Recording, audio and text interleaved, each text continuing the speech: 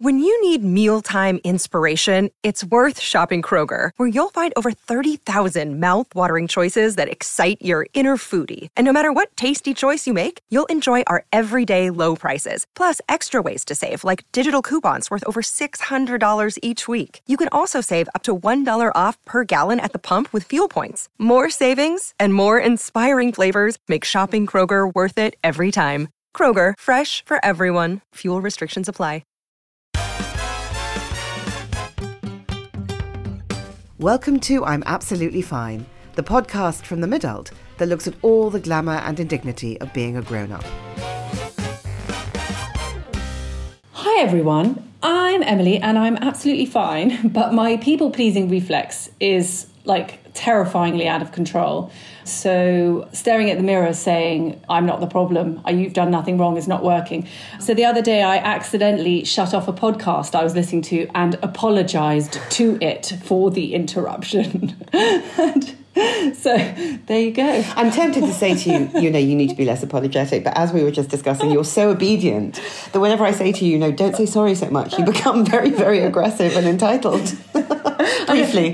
And also, can you imagine if I shut off the podcast by accident and then just shouted at it, you absolute bastard, how dare you stop on me? But might be good. There's some therapy in that. Anyway, yes, exactly. Anyway, there you go. So that's me. How are you, Annabelle? I'm Annabelle and I'm absolutely fine. But this week's midterms have horribly reignited my toxic obsession with Donald Trump, and you know how troubling that became. It's such a trigger for you, the Trump thing. I'm so triggered by him. I'm so disgusted and horrified, but sort of enervated and exercised by him to the point where I managed to bend and twist my obsession, and I had a sex dream about him. I mean, the whole thing is terrifying, and I don't know how I'm going to cope with the next few years. I know. How are you going to cope with the next few years? I almost don't care about American democracy less than, how it's going to affect your mental health. Anyway. Fully plugged into the madness. Fully plugged in. Speaking of madness, if you're anything like us, you've been driven half mad, completely mad, tracking all the chicanery, the chaos and sheer craziness of the last few months in politics. So we have got a treat for you. The ace, Hugo Rifkind, is here to unpack the red box of weirdness. He's a Times star columnist, interviewer. By the way, his Andrew Tate interview is worth the Times subscription alone. And a radio presenter. His Saturday morning show on Times Radio is a must listen, as well as being a very good friend of this pod. Anyway. And possible cousin of mine, even though he continues to deny it. Yeah, well, apart from your relations, we are delighted to have him back to ask him what the hell is going on. But first, Hugo, how are you? Hello, I'm absolutely fine, although I've just installed a smart home thermostat, and it's the only thing I can think about. It's your Donald Trump. Well, this is the thing. So I have this. You guys, you're very good at discussing what happens to women in midlife and how they go. I don't want to put words in your mouth, but crazy. The thing that happens with men at the same period in midlife is that they go extremely boring. Yeah? like extremely boring. So what happened to me is I went to see a friend of mine in Edinburgh, and he just hooked up his heating to something that you could control with an app, and I couldn't stop thinking about it. And so I had to install my own. And now when I daydream about getting new thermostats to bolt onto new radiators so I can control them from my phone. And I used to read books. What's happened? So do you go on to your thing and think, it's too hot in this area of my house, I'm going to turn it down? It's worse than that. I can sit in the office and my wife Fran, she'll be working at home, and I'll be like, she doesn't need to be 18.5 degrees. It's not even raining outside. I'll turn that down from here. Well, that's not going to contribute to her midlife madness at all, is it? What other things, can I ask you, just contribute to the male midlife extreme boringness? It's just the things we do and the things we say, really, I would say. I was speaking to another friend of mine. He was talking about how difficult it is at this age if you go to some kind of dinner party and have to speak to men, because inevitably the conversation will turn to cycling. And inevitably. There's a limit to how much you can say about cycling, it turns out, I agree. It should definitely be something that you do if you must, but refrain from speaking about wherever possible. And here we are, talking about it. I know. And none of us are ever on our bikes, right? Or you do. Don't get me started, Emily. Don't get me started.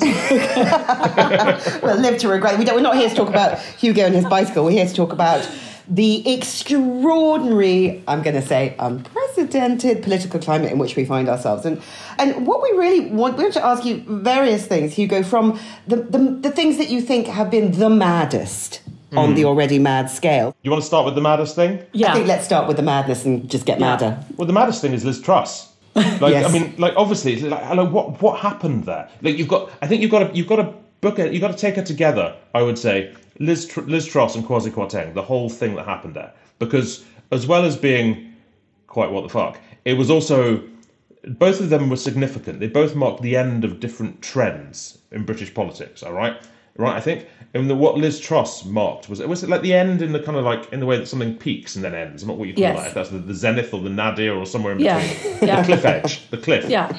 Basically, Liz Truss represented the end of the rise of the idiots.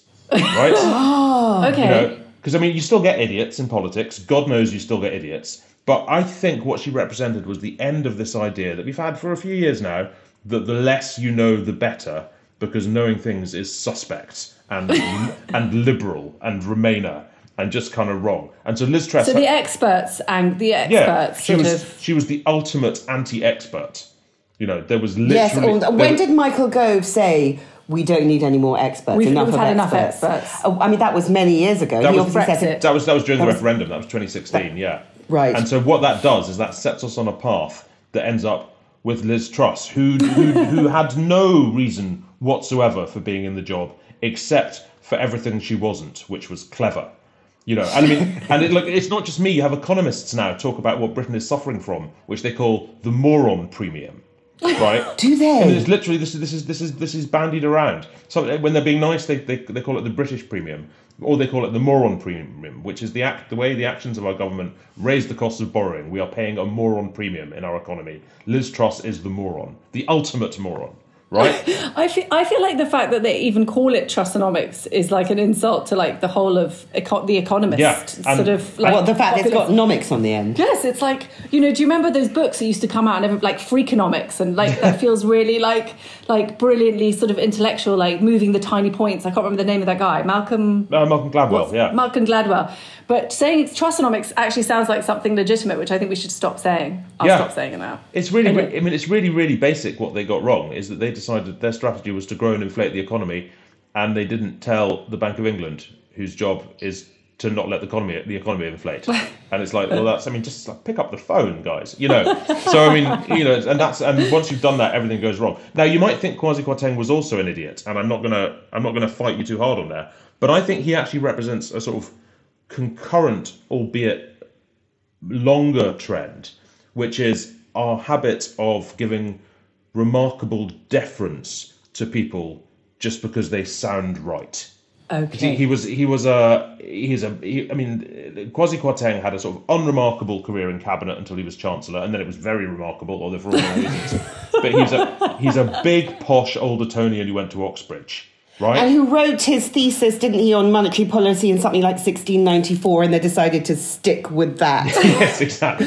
Yeah, So he's really good. And it didn't even work then. Yeah, he's really clever. He knows everything about 17th century like monetary. It's like Jacob currency or Rees-Mogg whatever. is really clever, currently hanging in a belfry with nothing significant to do. We've had this sort of stream of Etonians at top levels in government, increasingly less capable Etonians, I would say. Yes. Increasingly capable. And he is like, I see him as basically the end, well, probably not the end, but let's be honest, but at least a break in that trend.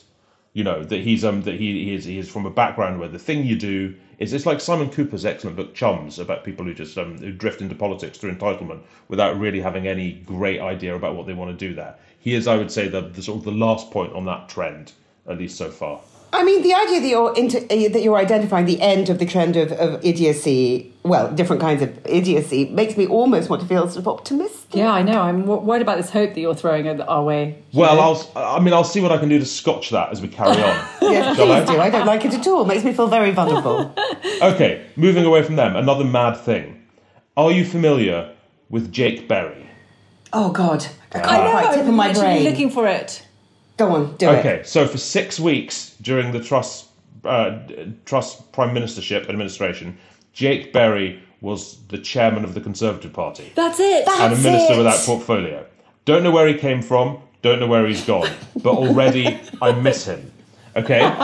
He was like a new. It's not often that you get a new one who's saying something. So, okay, he was the guy. He was on telly and he was interviewed about. It was when the cost of living crisis was really kicking off. And do you remember what Jake Berry's advice was if you're suffering in the cost of living crisis? He wasn't one of the get a higher paying job ones, was he? That was exactly him. His advice was get a better job. If you're suffering in the cost of living crisis, go out there and get a higher paid job. Which is just, that's brilliant, isn't it? Maybe 84k a year with 200 grand's worth of expenses and 20 weeks holiday. Become an MP, guys. Anything can not be enough. Just get a higher paid job. Just get a high paid job. Maybe he has now. Who knows? Do you think he's taken his own advice and he's now running, I don't know, running a bank or something, or some think tank on Tufton Street or whatever it is, like where all the dark stuff happens?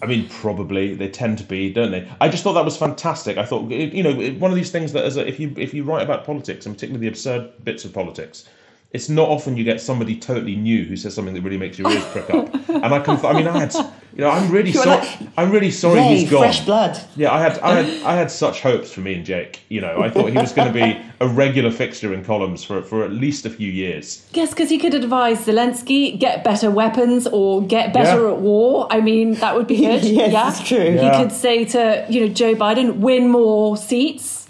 That would be better, wouldn't it? Yeah. We had dreams, me and him. Well, probably not him. Well, he must have had different. We probably did, but different dreams, But no, so him I miss. So I would say he's the second maddest thing to have happened in the autumn period of politics. Yes. We should all get T-shirts saying, "Where is Jake Berry?" Where is Jake Berry? Where is Jake Berry? Yeah, I could be wrong. I don't think he's even a minister now. I think he came and he went, and it was just like the old Chinese adage about a bird flying through darkness who flies through a house that's lit up and then carries on, and that's what life is like. You have that brief period of light, and it's also what Jake Berry's cabinet career was like. Just a boom, and he was gone. Maybe he'll be back. We have to hope. Yes, hoping. So, but at least he was there for 6 weeks, right? So I guess mad thing number 3, Grant Shapps. Now, Grant Shapps was in the cabinet before, and he's now in the cabinet again. He's energy secretary now. But Grant Shapps spent 6 days as Home Secretary. And the best thing about Grant Shapps being Home Secretary was Grant Shapps was all kind of like, the Liz Truss government is a disaster. Anyone who serves in it ought to be ashamed. They should all resign and bring her down. Yes, I'd love to be Home Secretary. The thing I love about Grant Shapps is his spreadsheet. I feel like it's a euphemism for something else, right? But doesn't everybody talk about his spreadsheets? Like Grant Shapps has got a very big spreadsheet. It's a very detailed spreadsheet. It's a very powerful spreadsheet. Yes, if you see Grant Shapps' spreadsheet coming towards you, you know something's about to happen. Exactly. Brace yourself. But it's like, whoever became powerful because of spreadsheet? Grant Shapps. Anyway, only for 6 days. He's had a career before. He'll have a career again. I always think that the thing you don't want to happen in your political career is to do anything that makes you the answer to a pub quiz question, right? I think that's always bad. And I think 6 days is who was Home Secretary for 6 days? People would be going, oh no, who was it? Was it? It could have been. Was it Nadine Zaha? No, it wasn't Nadine Dorries. She was longer. How long was Suella Braverman there the first time? No, Grant Shapps, 6 days, Home Secretary. Amazing. It's going to be a nightmare, this period. I just think of the weeping sort of students in 50 years' time going, okay, hold on. In July 2022, who was the monarch? Who was the monarch? Who was the Home Secretary? Who was the Prime Minister? Who was... Yes. It's just going to go... GCSE it's going to be endless. history is going to become nervous breakdowns. Yeah, they're going to be crying, aren't they? And pub quizzes as well. Also... it'll be that whole thing about, it will be the sort of the pub quiz or even the quiz machine, who was the Prime Minister when Queen Elizabeth II died. And people will be going, it's going to be a real sort of like Alec Douglas Hume of an answer. People are going to be going like, well, no, wasn't there a gap, was it? And then someone will wake up in the middle of the night about 4 hours later going, Trussonomics! Yes, exactly. Oh my God. Wow. 6 days though. 6 days is good. 6 days is one for the memories. You wonder if you managed to steal any stuff, in the office. Did he even get into the office? Yes, I guess for 6 days. Technically... No, I'm trying to think how it works. I don't think he technically gets severance pay because he went on to be a cabinet minister. I think you only get severance pay if you are a cabinet minister and then not a cabinet minister. So I don't think you get it for just moving job in the cabinet. Yes, because Liz Truss has got her 115 grand a year, hasn't she, for life? For life, yeah. And what's happening with her honours list? That I don't know. I know it was being disputed. I'd be very surprised if she does do one. It would be an extraordinary act of sort of confidence, wouldn't it? Wasn't there a rumour going around that there were people refusing honours that had been potentially bandied around? I mean, you would. Just saying, I think... This is embarrassing, like, yeah. Yeah, like, Yeah. oh, sorry, please don't give me one, thanks. Yes, but for everyone who says no thanks, there'll be two Yeah. who say yes, please. Yeah, well, that's true. I guess you say no thanks under a deal that next time around it'll, next time around someone will remember you. All these deals, it's so fucking undignified, isn't it, ultimately? Because everybody knows that you've made a deal. Yeah. So it never washes well, does it? Nobody ever goes, oh gosh, that's a brave appointment. Everyone goes, oh, cynical bastards. That brings me on to my next one, actually. Very nicely, which is Suella Braverman, right? Oh, yes, please. Now, there's a lot going on with Suella Braverman. But, I mean, basically, that 6-day window when Grant Shapps was Home Secretary was the 6-day period after which Suella Braverman resigned as Home Secretary for being incompetent and was then appointed again.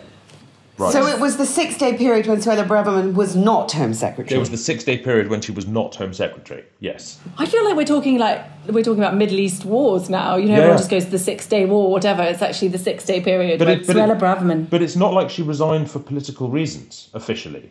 She resigned because she messed up her job, which she now has again. Yeah, it's insane. There's only so many ways. Well, that was all about a deal, to your point, Emily, wasn't it? That was all about Rishi having to sort of keep the right of the party happy for a little while. Yeah, but you wonder if he was like relying on a Grant Shapps spreadsheet, looking at it, going, well, I mean, we need somebody mental. Who can we have who's mental? And it's. Do you think they have a sanity spreadsheet as well as a Grant's, like who at which point has got the most sort of mental points? Totally. Then they'll have been looking at them and going, well, I mean, she's only mental. Like she's not. There's no bigger problems here. She's only mental. Yes, which we should be grateful for at this point. Yeah, I don't know. But she's. I mean, it's sort of staggering because when we're speaking, the week before, there was all this stuff about the Manston Migrant Centre, which was like hopelessly overcrowded. It was meant to have 1,600 people in it. It had over 4,000 people in it. There were people sleeping on floors.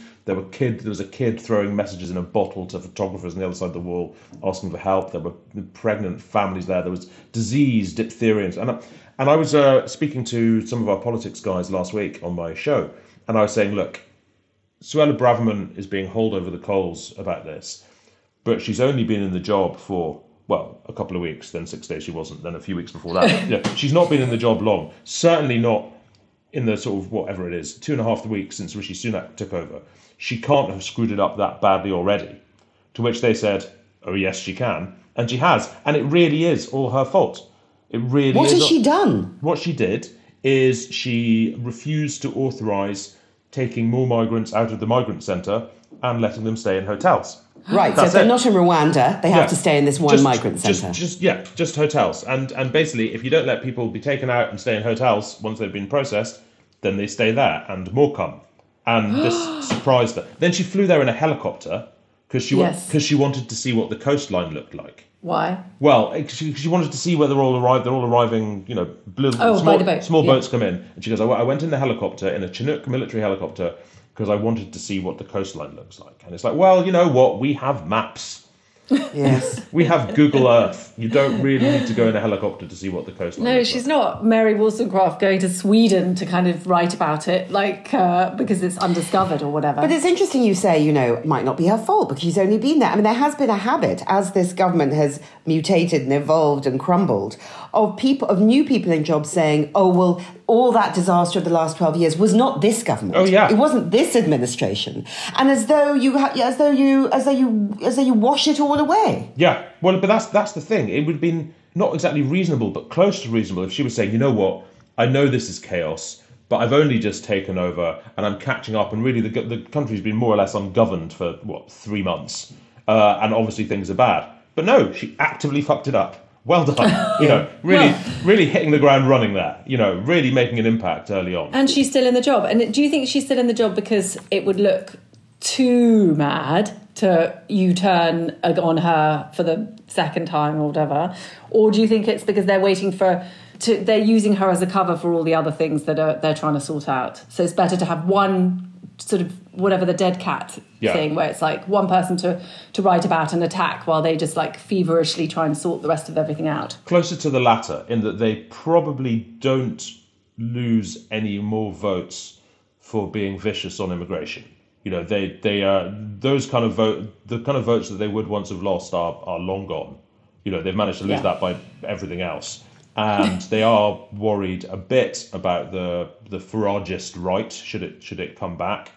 And she is useful for Sunak, A, because she says and does all the horrible stuff, but B, also because she's it's quite a strange situation that because she's deemed so incompetent, it slightly makes him not responsible. You know, yes, everyone knows like she was someone else's invention. Everyone knows she's a political appointee to appease the right of the party. Everyone knows he probably didn't want to do it. And this makes him so it gives him a degree of distance. So I reckon she'll be there a while, just because it's kind of useful for him to have her failing there. Yeah, well, they try and sort out the money a bit. Yeah, the last thing he wants is someone in there doing a better job. You know, so we get Suella Braverman's incompetence and a big double down on Gavin Williamson's bullying. Well, there we go. And you know what? This is exactly what I was going to move on to next. That's because we're cousins, so we think alike. Absolutely, it's psychic. So basically, okay, so you've got to look at Suella and Gavin Williamson in tandem, right? Basically, Rishi Sunak appoints his new government and people start attacking members of it immediately. You know, his enemies start attacking members of it immediately. Now, they attack Suella Braverman on the basis that she's really, really, really, really terrible at her job. Seems fair. The basis on which they attack Gavin Williamson is much more interesting. They attack Gavin Williamson on the basis that he's a dick. I mean, we all know that, right? Yeah. Dicks never take a day off. Yeah. No one's remotely interested in how good he is at his job. Past form, not wonderful. You remember his tenure as education secretary. It's not irrelevant. Do you know what? Now that you come to mention it, I can't remember what he's doing now. He is he just cabinet office? No one can remember what it's working. We're not focusing on his job. We're focusing on the fact that he's a dick. It's not a real job. He's a Minister of State with that portfolio. Yeah, he's basically cabinet office floating around. Is he literally the office? He's literally the office wanker. It's like if we bring Gavin Williamson in, or just nobody. He can just wander around being a wanker. And that'll be. Yeah, so everyone else knows that if he's the office wanker, they know it's not them. I guess he's there to offer some heft and experience, I suppose. Oh, but sorry, I just was a little bit sick in my mouth. I know, because Emily, you've been rather, in fact, triggered by Gavin Williamson for years. Years and years. There was something he did when he was Education Secretary that really pissed you off. Was it everything? Yeah.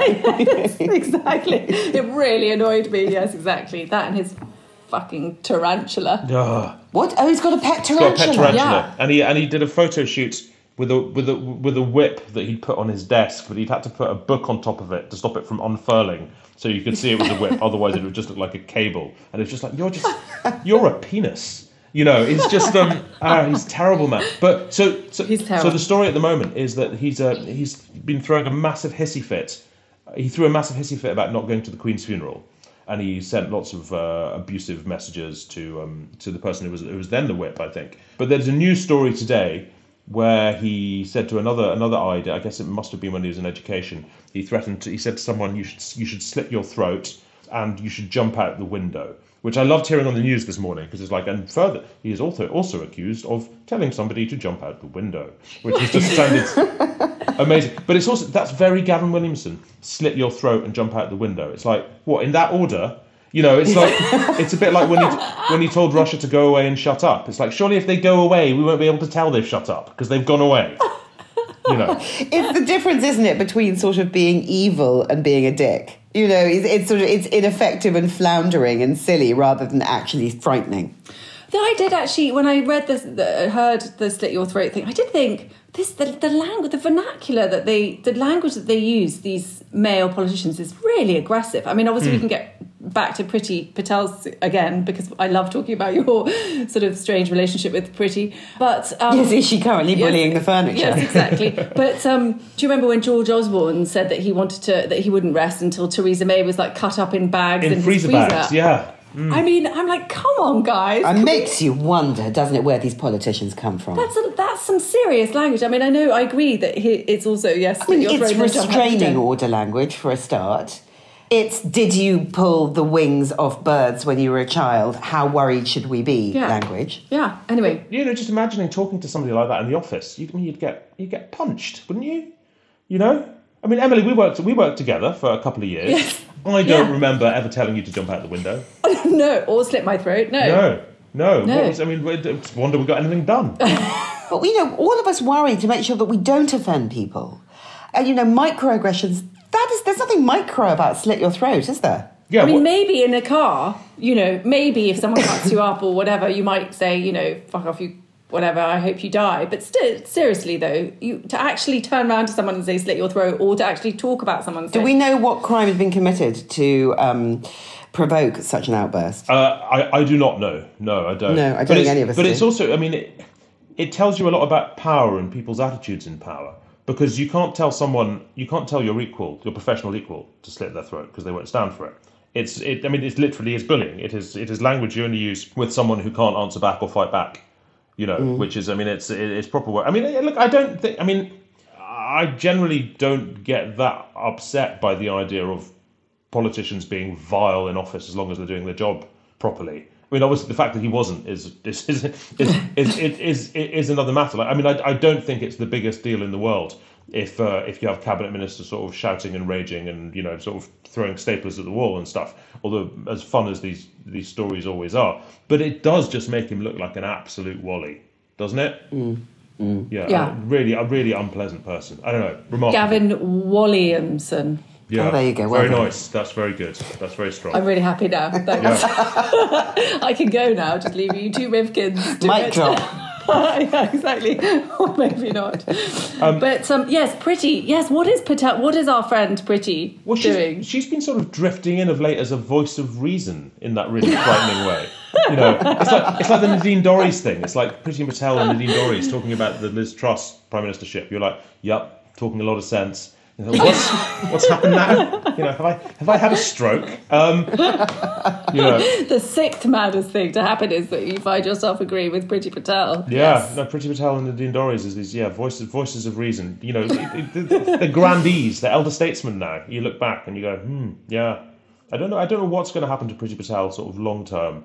The fact that she's not back in the cabinet is kind of interesting. Well, both of those two were sort of massive Boris Johnson loyalists, and big question of whether they hang around. I don't know. Waiting for Boris to come back. Yes. Well, again, that's another mad thing that wasn't even on my list. But the fact that he was definitely going to run again, and he was like, his whole pitch was, well, it's going to be different this time. I've changed.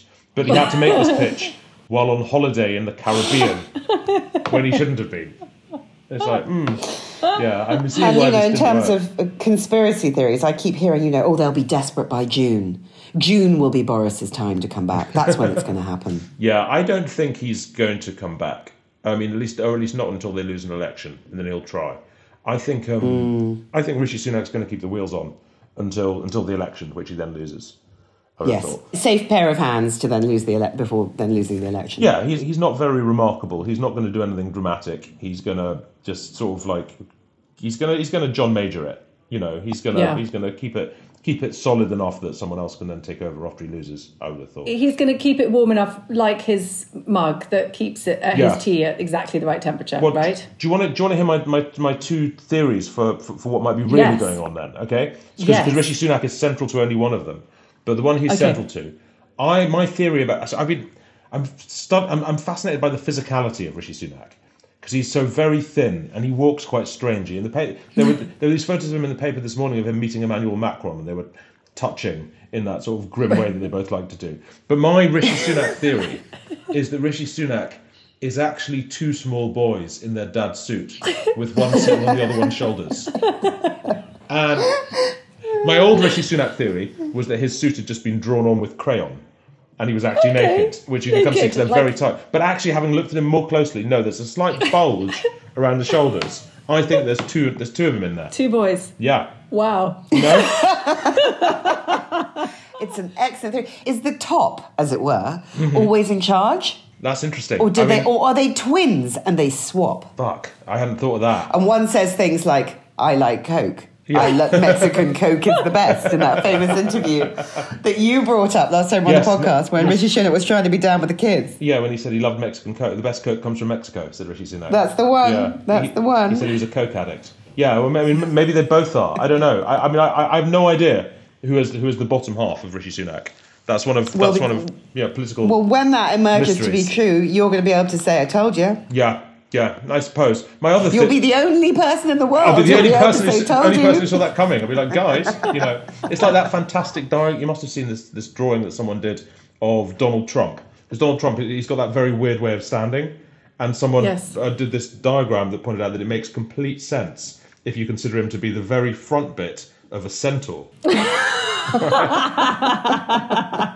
Now I'm going to have to go and look that up. Oh my God, she's going to have weird Donald Trump centaur dreams. Yeah. Like Donald Trump centaur sex dreams. There we go. If you extend the horse out of Donald Trump's back, you will see that he actually, the way he stands with his chest stuck out and everything, slightly the wrong shape.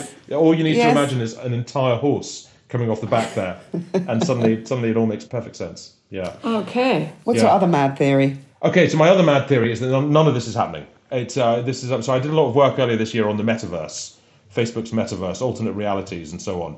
And there was an article that I read. I think it was in one of the American tech magazines, either Wired or The Verge. I can't remember which one. And it was about cows in Turkey. And cows in Turkey are now living in the metaverse, as in while they make their milk, they have goggles on, these cows, in which they're imagining they're in fields. Okay? They're doing this in Turkey. The headline on this article was, "The metaverse is already here for cows, and it's very sad."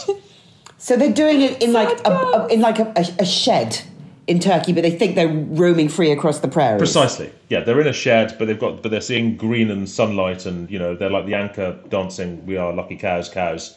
They think. And is this to make their milk taste happy? Yes, happy milk. Right, happy milk. Because sad Turkish milk is grim. Happy milk, amazing. So this makes me think, actually, maybe it's not just the cows. I mean, I know it's very The Matrix. Maybe none of this is happening. Maybe what's happening is we are part of this system where we're being kept just bemused, astonished, and irritated enough to not ask too many questions and not pull the big plugs out the back of our heads. What do you think the budget's going to throw up? Do you think there are going to be any surprises in there, or do you think it's just going to be exactly what we think, which is a lot of cuts and a bit of tax? I think it's going to be exactly that, a lot of cuts and a bit of tax. I think they might cut a bit less than we were expecting them to, and they're going to tax quite stealthily, in that it's going to be a lot of things that are going to happen in a few years' time, or a lot of things that were expected to decrease that aren't going to decrease. The big one is pensions, whether pensions increase in line with wages or in line with inflation, which is a big political fuss, but doesn't really make any difference to anybody tomorrow. And so they're going to... No, the person it probably makes the most difference to is Keir Starmer, isn't it? Because if he wins, takes over, and finds himself having to fulfil or not fulfil these promises that have been woven into the fabric of the future. Yeah, but although, it's quite difficult to be a Labour leader and be complaining about the idea of increasing taxes. While I think he's sort of guaranteed to win and frankly looking forward to it happening, I also think Labour's quite lucky to not be there right now, because the Tories are increasing tax and cutting spending, and Labour would not want to cut spending, which would mean they'd have to be increasing tax even more. And it is genuinely going to be useful for them to be able to blame everything, as it happens this time rightly, on a previous government. And hope that in 2 years the climate is steadied enough so that they don't have to do another massively brutal round of... Or at least the decisions they make look sensible. Yeah, compared to... Yeah. What do we feel? Because I find it quite hard to form an opinion about Keir Starmer, other than he's sort of a more decent person than anyone the Tories have come with. What do we think about him as a personality? So I saw him speak at the Labour conference, was it last year or the year before? Quite a small room. There were about 70, 100 people in there. Sort of, one of those sort of tie-off shirt sleeves rolled up addresses. And he's actually much more charismatic than you'd imagine in that kind of setting. He knows his stuff. He's very smart. The idea that he's boring is quite useful for him. Jeff Norcott, the comedian, has this great thing about Keir Starmer being the typical your mum's new husband, basically. He's sort of like solid, boring. You're a bit frightened of him, but nothing's gonna nothing is gonna happen. But it's basically a best case scenario. Exactly. Yeah. But it's like it's fine. It's just mum's new husband. It's all right. Which I think is a brilliant observation, but in fact is quite useful to him, because actually, what you don't see what's going on with Keir Starmer is Keir Starmer's done a hell of a lot within the Labour Party.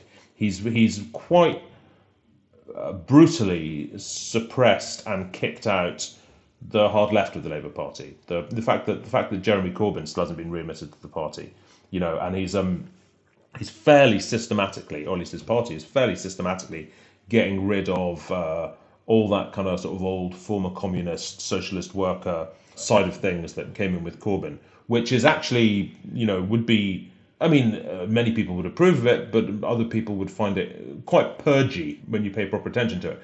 And so the fact that instead of that being what people think when they see him, instead of people seeing him as a sort of centrist purger, they see him as your mum's boring new husband. That's pretty good. That's fine. I suppose he's got Angela Rayner, hasn't he? Or sort of, new gen sort of John Prescott, in that she's, kind of, it's quite hard to think of northerners. Yeah. How northernist are we? Who've got really, but very senior in government. And Angela Rayner is, agree or disagree with her, kind of fun to watch. Yeah. Oh, yeah. She's been increasingly fun to watch. Again, because she used to be very sort of humble and normal and quite Jess Phillipsy about things. Whereas these days, if you see her at Labour Party conference or even in Parliament, there's a real swagger there, and it's all the Tory scum stuff. Yeah, there's a real sort of diva thing going on, which is good fun. I'm looking forward to writing about her for many, many years. I think she's going to be somebody who pretty joyfully loses touch with reality, which is going to be great, I think. In terms of people who either are in touch with reality, I hope that when Labour do win, we see lots more of Jess Phillips. Yeah, I interviewed Jess. In fact, she was on my show at Cheltenham Festival just a few weeks back, and I think she's tremendous. She's so sane. Did you see that video exchange she had with Owen Jones? Oh, it was very good. Which, in fairness to him, he put out as part of, he didn't have to put out. I think I saw a tweet that someone had tweeted out going, "I don't understand why Owen has put this out," was the slightly more dignified one where she splattered a custard pie in his face, distorted in some way, or something like that. I can't remember. But it was, it's just an absolute drubbing that she gives him. It was magnificent. Yeah. She treats him like a sixth former, really, doesn't she? Yeah. But it's just, it's that fantastic combination of her being sort of profoundly irritated and having to get somewhere else and not wanting to do it anyway, but still just completely beating him up in passing, Bang. Like she wasn't even concentrating, She just...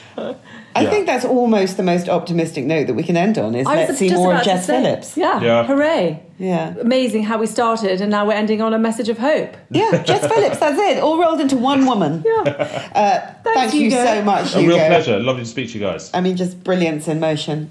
Great. And, I can confidently say we'll see you soon. Hope so. Cheers, guys. You've been listening to Annabel Rifkind and Emily McMeekan of The Midult. Our book, I'm Absolutely Fine, is out now. If you like what you hear, please rate, review and subscribe.